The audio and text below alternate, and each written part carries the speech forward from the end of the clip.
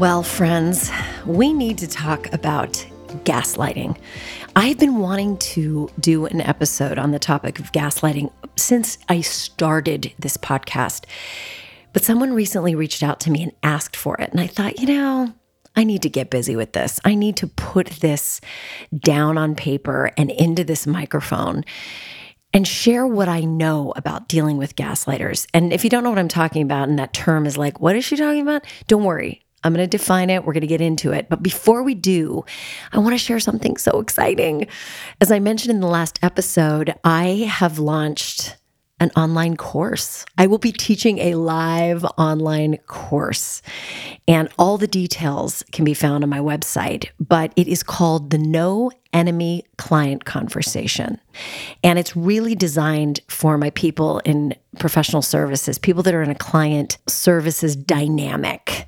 But really, the tools are applicable to anyone dealing with tough people at work. It is a framework that has saved me more times than I can count. It's easy to remember, it's repeatable, and it is full of tools that help you stay grounded and powerful and present, even when tension is high, even when you're in the hot seat, even when you've got an angry client barking in your face. So if you find yourself in those kinds of situations, get over to my website.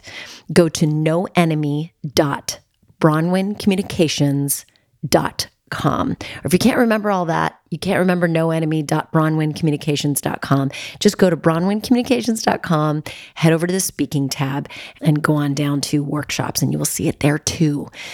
I'm going to offer it twice live, once for my people on the East Coast and in EMEA and beyond, and once for my West Coast people at noon. So sign up for either one. I can't wait to see you.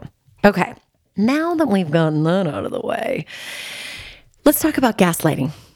In 1944, Ingrid Bergman starred in a film called Gaslight, for which she later won an Oscar. And in case you haven't seen it or heard of it, the film is set in Edwardian England. So think horses and carriages and ladies with bustles and corsets and all that kind of good stuff. And its protagonist, Paula, who's played by Ingrid Bergman, is a wealthy young woman who is swept off her feet by a handsome older man named Gregory. They quickly marry, and things start to get difficult. You see, Gregory has a secret plan that I will not spoil for you because the film really is worth seeing. In fact, I rewatched it to prepare for this episode. But basically, Gregory's first moves on Paula are designed to make her question her own sanity pretty quickly after they get married, right? Gaslight is a film about psychological abuse in the Edwardian age, but the behavior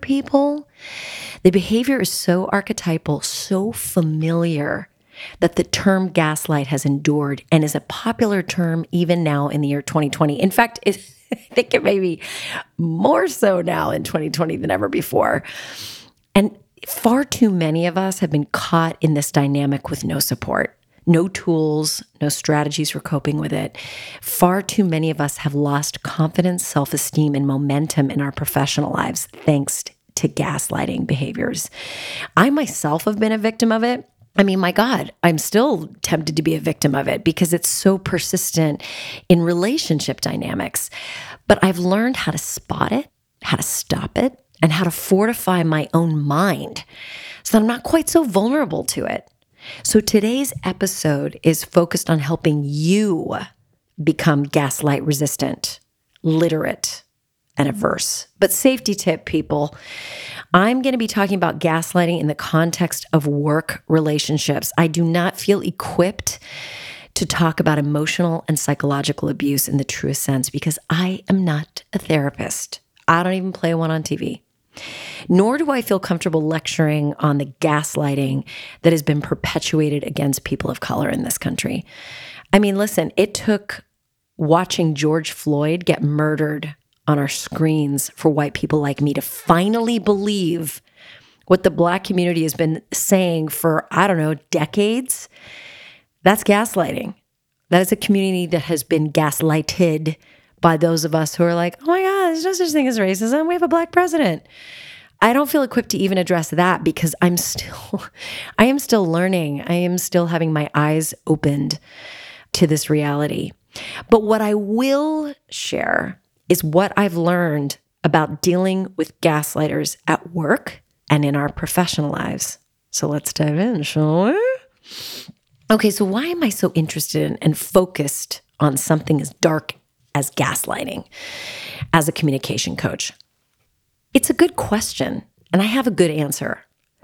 It's a very relevant topic for a communication coach like myself because gaslighting dismantles confidence. If you are being trained to question your version of reality, you are being trained to erode your own self-esteem. And as you can imagine, this has very real consequences for how we communicate. Fundamentally, if you're my client, my goal is always to help you access your most powerful self and speak from that place of power. And a big part of that power is drawn from you trusting yourself. And gaslighters, they don't like you trusting yourself because it means you have the power, and the gaslighters don't like that. At its core, gaslighting is about power and manipulation. It's about exerting total control over someone. And so how does that manifest in a work context? Well, here's the thing. Gaslighting can come from anywhere. Your boss, your direct report, your client, your partner, literally anywhere. It could come from a man, a woman, any variation thereof. But like anything, there's a pattern that can be discerned. And that pattern includes things like lying. It ain't just for children. I'm almost done with that report when it's clearly nowhere near being done or even started. Or denying that a conversation ever happened when you know it did. Or I never said that, even though you remember it quite clearly. That's a pattern of gaslighting. Deliberately creating confusion around role or responsibility, making it nearly impossible to be successful. And then when you fall short, consistently criticizing or humiliating you in front of an audience instead of providing legitimate feedback in private. Or how about this one? Behaving badly and then calling it kidding around. Oh, I was just teasing you. You're too sensitive. You can't take a joke. My God, people, hear me now. Beware of the person that calls you too sensitive. Big red flag. Great big, think Julia Roberts. Huge mistake. Big, huge. Be so on guard against people who try to talk you out of how you feel. Oh my God, I could do a whole episode just on that. But when you start to stack these experiences up for the person being gaslit, these experiences become a pattern and rapidly take down your self-esteem. And what's crazy is how quickly we lose confidence, how quickly our courage and our resilience vanishes in these situations. And when I say we, I mean it. Humans are actually far more vulnerable psychologically than we care to admit. And in case you're skeptical about this and you're like, well, I mean, yeah, the situation is not great with that person, but like, it's not that big of a deal. It is a big deal, and it can erode your self-confidence practically overnight. I'm not kidding. It's that big of a deal. And in case you're skeptical about this, just remember the Stanford Prison Project. And in case you're not familiar with the Stanford Prison Project, in 1971, a team of researchers at Stanford University wanted to study the psychological effects of power by casting 24 male college students, all white, in the role of either prisoner or guard. And I don't know if the whiteness was like intentional or just part of the system back then. But anyway, these 24 kids were placed in the role of either prisoner or guard, right? And the study was conducted in one of the basements of one of the buildings at Stanford, where these people were supposed to live 24 hours a day inside these roles of prisoner or guard. And it was supposed to be like a 2-week experiment. Do you know how long that experiment lasted? 6 days. The change in behavior was so extreme. It caused the wardens, the guards, to transform into sadists, relishing in psychological torture. And the crazy part? The men who were cast in the role as prisoners accepted it almost immediately and started to break down pretty quick. This behavior shift took place just hours into the experiment. That's how quickly things can fall apart psychologically. So take it seriously when you start to feel bad about yourself or you start to question your version of reality. It's not something to dismiss. So if you have someone at work who's gaslighting you, targeting you with humiliation or lying or getting you to question your sanity, nip it in the bud ASAP. Or better yet, prevent it from happening at all. And it's interesting, if you look online for articles about gaslighting, you'll find lots of great content on how to respond and how to deal with the gaslighter, but there is precious little on how to prevent shit like this from happening in the first place. And that is where I want to begin. I want to first talk about prevention and then move into intervention. So here are my 3 steps for dealing with gaslighters. Step 1, prevent it. Step 2, confront it. Step 3, get support. So step 1, prevention. Let's talk about how we prevent it from happening. The number one way to prevent gaslighting is to cultivate self-trust. Job 1 in this lifetime is to learn the language of your own instinctual, intuitive nature, because yours is the only counsel that matters. So how do you cultivate self-trust? You need a practice. You need a practice that works for you. And that practice might include one or several of the following. Is it a daily journaling practice where you can write down your experiences, your impression, your fears without judgment? Do you need to write a personal bill of rights outlining the truths that you hold dear? Do you need to write a bill of rights that articulates what you believe you are entitled to in a relationship at work? Or do you need to make a list of things you won't tolerate? For me, my list includes, I don't allow people to raise their voices with me. I don't allow scope creep in my projects because I have suffered the consequences of doing too much and having my main job suffer as a result. It is not a cute look. But back to the movie Gaslight for a second. Early in the film, our girl Paula has an intuitive sense that she needs some time away from this Gregory guy who is love bombing her with grand gestures and trying to woo her into a quickie marriage. And in case you're not familiar with the term love bombing, I looked up different definitions, and ironically, Cosmopolitan magazine really delivered for me. Their definition is, quote, love bombing is the practice of showering a person with excessive affection and attention in order to gain control or significantly influence their behavior. Be careful of people who are a little too extra with their wooing. It might make you feel special, but you won't feel so special once you realize you were getting played. And I know we're talking about work here, but I had to say that out loud. Anyway, back to Paula. So Paula is so flattered and energized by Gregory's attention, aka love bombs. But she can sense she needs some time alone to think and sort herself out. So Paula books a train trip to Lake Como, where she can finally be alone with her feelings and her mind and to sort through and discern what to do with this relationship with Gregory. But the moment Paula's feet touch ground at the train station in Lake Como, Gregory is right there waiting for her, creepy as hell. And the first words he says to her, darling, you're not angry with me. Gaslighting. And the spell is cast. Paula instinctively knew she needed to be alone, but she overrides the instinct and places herself in danger. So, like Paula, is part of your self-trust practice, spending more time alone so you can hear the voice of your own intuition. Do you need to do some repair work with your own intuition?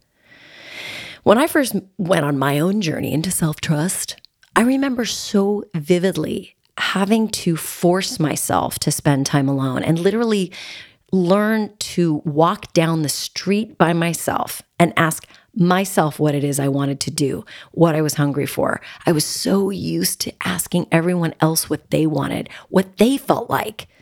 And I'm sure that sounds crazy because now I'm 46 years old and like that, I barely recognize the woman I used to be. But I used to be that woman who was very easy to influence, very easy to take psychological control over.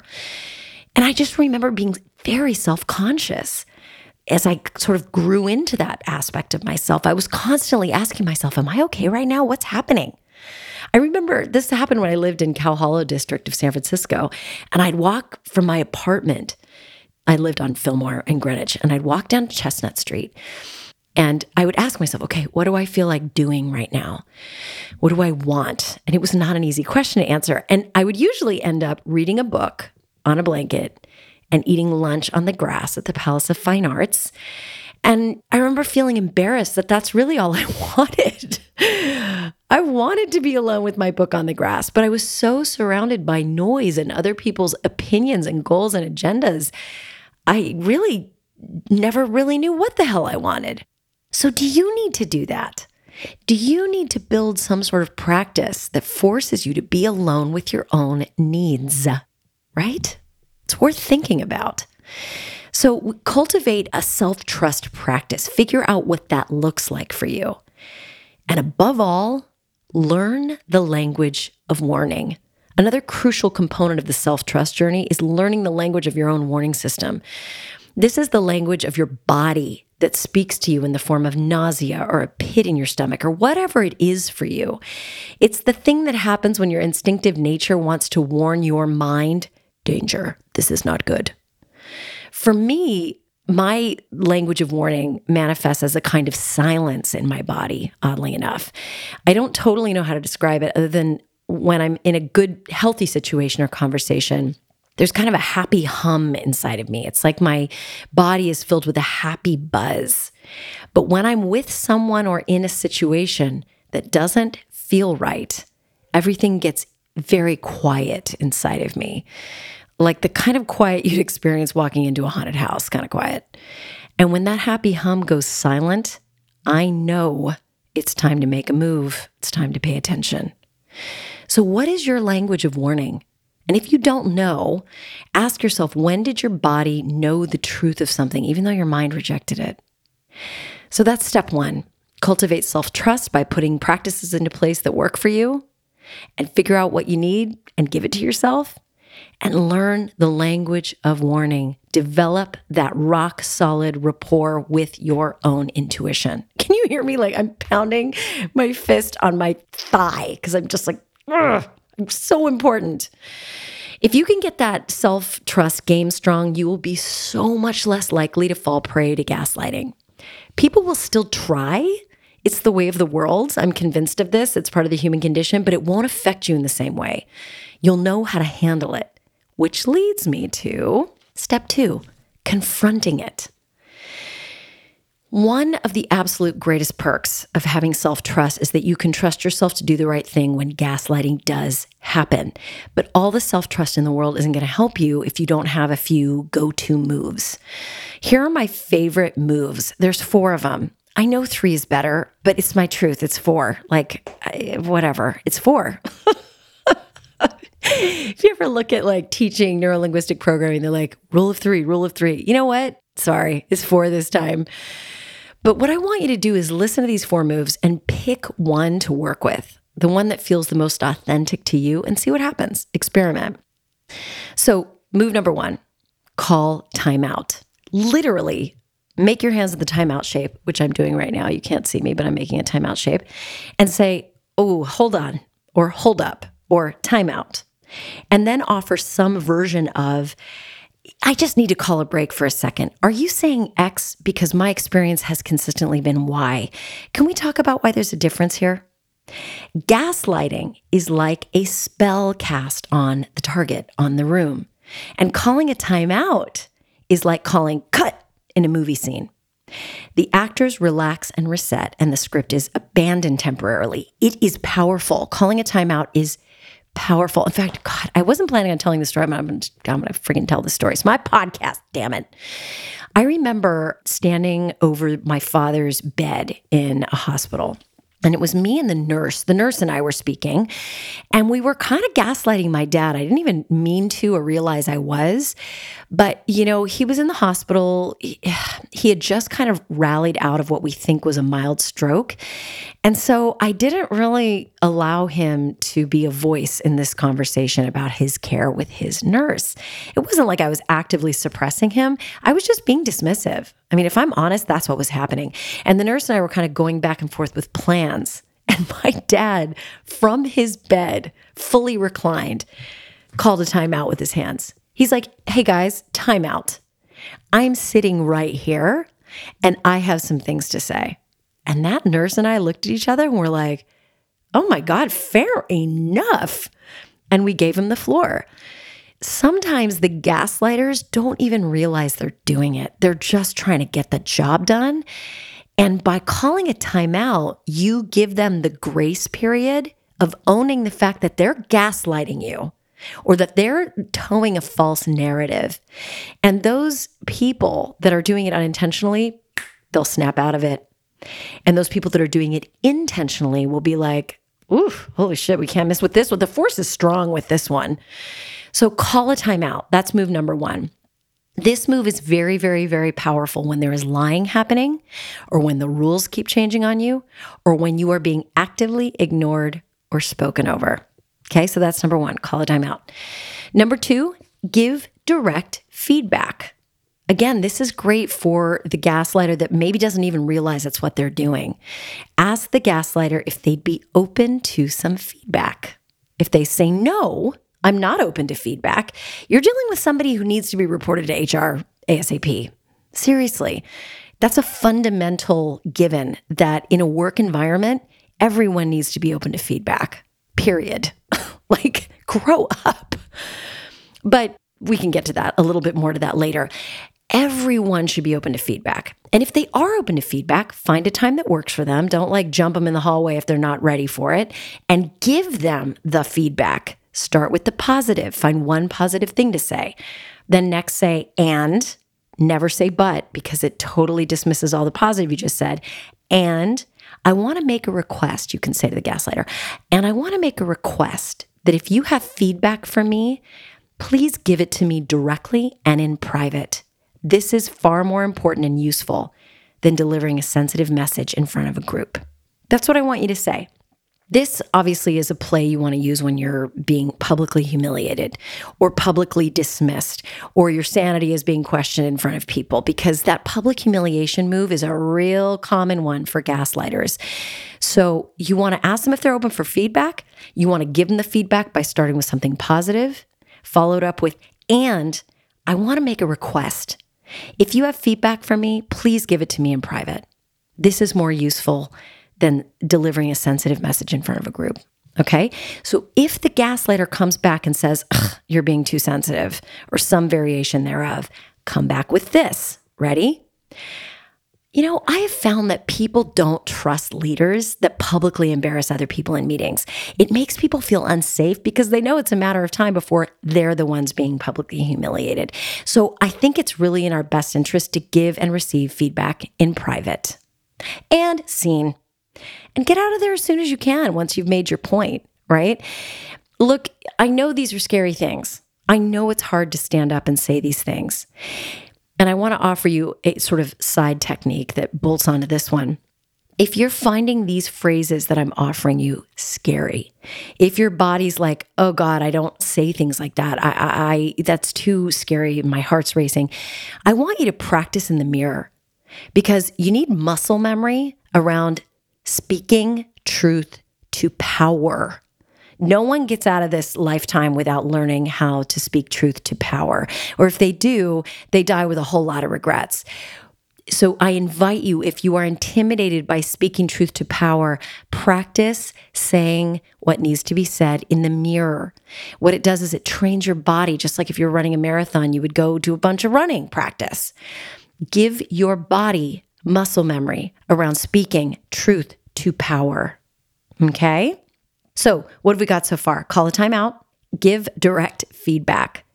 Number 3, establish and uphold your boundaries. This one I had to learn the hard way. I had a gaslighter who kept moving the goalposts, so to speak, on a project. And I just found myself taking on more and more. And I kept thinking, this seems so outside the scope of my role, but she seems to think it isn't. And I'm not sure of myself, and there's no time to question it. So I guess I'm going to do the thing. And before I knew it, like Cinderella, I was too busy with the bullshit jobs to get myself ready to shine in the project I'd actually been hired to do.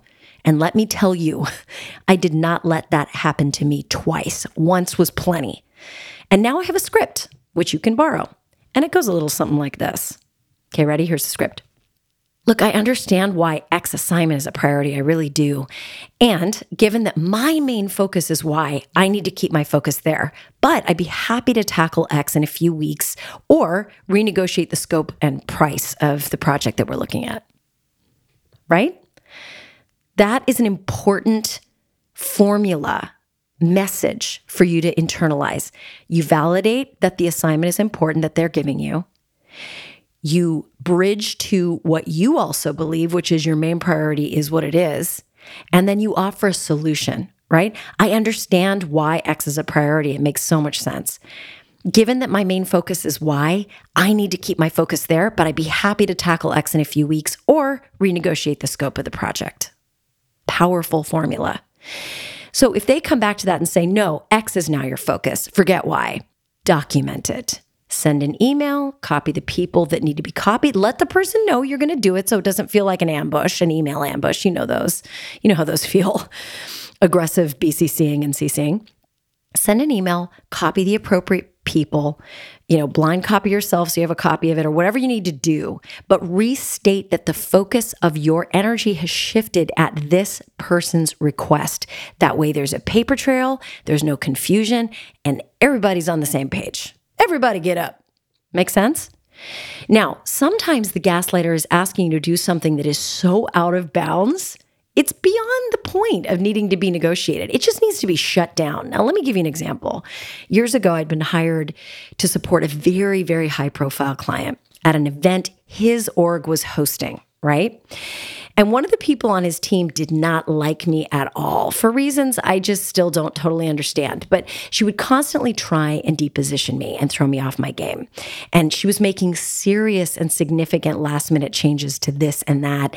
And around 10 p.m. the night before the event, she asked me to be in charge of the playlist for the event, the music that people were walking and hearing as they entered the room. Now, look, you know what I do for a living. Making a playlist isn't on the list, right? I had already been dealing with so many of her gaslighting shenanigans at that point, but that one was a bridge too far. Building a playlist was so clearly outside of my scope of work that my message to her was clear, direct, and brief. I said, absolutely not. I'm focused on X. See you in the morning. And I walked out the door and back to my hotel room. Some gaslighting moments need to be gently handled. Others just need to be a bright line. Hell to the no. You know what I'm saying? So the same strategy applies for people who are constantly excusing bad behavior by saying they're only joking. In that case, I love saying, look, I don't allow people to speak to me that way. It's not a joke to me. And then excuse yourself. That situation doesn't deserve you. Hold up those boundaries. People who like to tease you in ways that make you feel small are actually engaging in low-key psychological sadism. Beware. I didn't make that up. That came from the brilliant Dr. Adam Dorsey, who I've had on my podcast not once but twice. So it's legit, psychologically legit. Okay, so that's 3. Uphold those boundaries. Number 4, and this is so boring but so important, document everything. Document every instance of gaslighting. Send yourself an email. Use your notes app. Use your journal. Just get it documented. We way overestimate our mind's ability to spot patterns and to notice disturbances in the force. Write that shit down so that you can see in black and white what is happening and when. It also boosts your self-trust to see exactly what happened. So those are the 4 moves I want you to play with, okay? Those are the 4 moves. But back to the original steps. We've got step 1, which is cultivate self-trust, right? Step 2, confront it. Step 3, get support. Look, getting personal support is huge. A really pernicious gaslighter will try and isolate you, make you feel like you can't trust anyone, or that you're too crazy to trust anyone and that you'll be judged or not believed if you go outside the gaslighter's control. Don't let them do this to you. Find people outside the system who can help you, who can remind you that you're not crazy, Find someone who can evaluate from a neutral position whether or not your perceptions are accurate. You need people on your side who care about you, who love you, and who believe in you. And under this banner of getting support, also get professional support. If things are sketchy, you need a good therapist. They are brilliant at calling you out on your own head trash versus calling the other person out on theirs. They're able to discern the voice of your own ego versus the voice of your higher self as you make sense of your situation. But if you can, also leverage your human resources department if that's a thing for you. For me, I am the human resources department, so you know how that goes. But when you approach HR, use the language of I need guidance versus this person is a nightmare and is gaslighting me. Don't show up as a victim begging for rescue. Show up as a concerned person who needs guidance and coaching, who comes armed with evidence. This is key. I would script something like this to go to HR with. Hey, I need some guidance in navigating a tough situation. I have several instances here because you kept track of X and Y and Z. And despite trying to discuss this with them and give this person feedback, the bad behavior is continuing and I'm at a loss. Any recommendations? See what HR comes back with. If they try and gaslight you and make you feel overly sensitive or crazy, then you know that this reflects a more systemic problem that frankly, you may not be able to solve. And thank God we live in a free country where you can dust off that resume and move on if things get bad. Because here's what. The Weinstein Company had an HR department, and they were on Harvey's side. Eyes wide open, people. Eyes wide open. Which leads me to my final thought here. No job is worth losing your self-esteem over, period. Of course, you should investigate what part of this scenario is on you and take responsibility for your part in the mayhem, of course. But do not stay in a situation where you're experiencing psychological abuse. Unless, of course, you literally need it to survive. I get it. But remember what's at stake here. I personally am a massive fan of Glennon Doyle. If you don't know her, check out her most recent book, Untamed. By far, my favorite quote of hers is this one. I will not stay, not ever again, in a room or conversation or institution that requires me to abandon myself, end quote. Friend, that quote should be at the top of your Bill of Rights. We hold these truths to be self-evident that we will not stay, not ever again, in a room or conversation or institution that requires us to abandon ourselves. Can I get an amen? And that is the gift at the end of the experience with a gaslighter. If you do the work, learn the lesson, and learn to work with and trust yourself, you gain a strength that no one can take away. You gain power. You gain presence. Why? Because you acted from integrity, aka wholeness, and self-love. And there is no higher vibration. And if after listening to this, you're seeing parallels in your personal relationships and not just your career, if your body is setting off alarms listening to this, get support, get help. Visit thehotline.org, which is the National Domestic Abuse Hotline. And I know that sounds alarming and scary, but it doesn't have to be. Do what you need to do to take care of yourself. Look, I don't know much, but I do know this. You were not born to take everyone's shit and question your own blessed sanity. You were born to bring forward all of the incredible gifts you've been given that the world so badly needs. You were born to shine. As always, thank you for the honor of your time. And shine on, you crazy gaslight-proof diamond. I'll see you next time.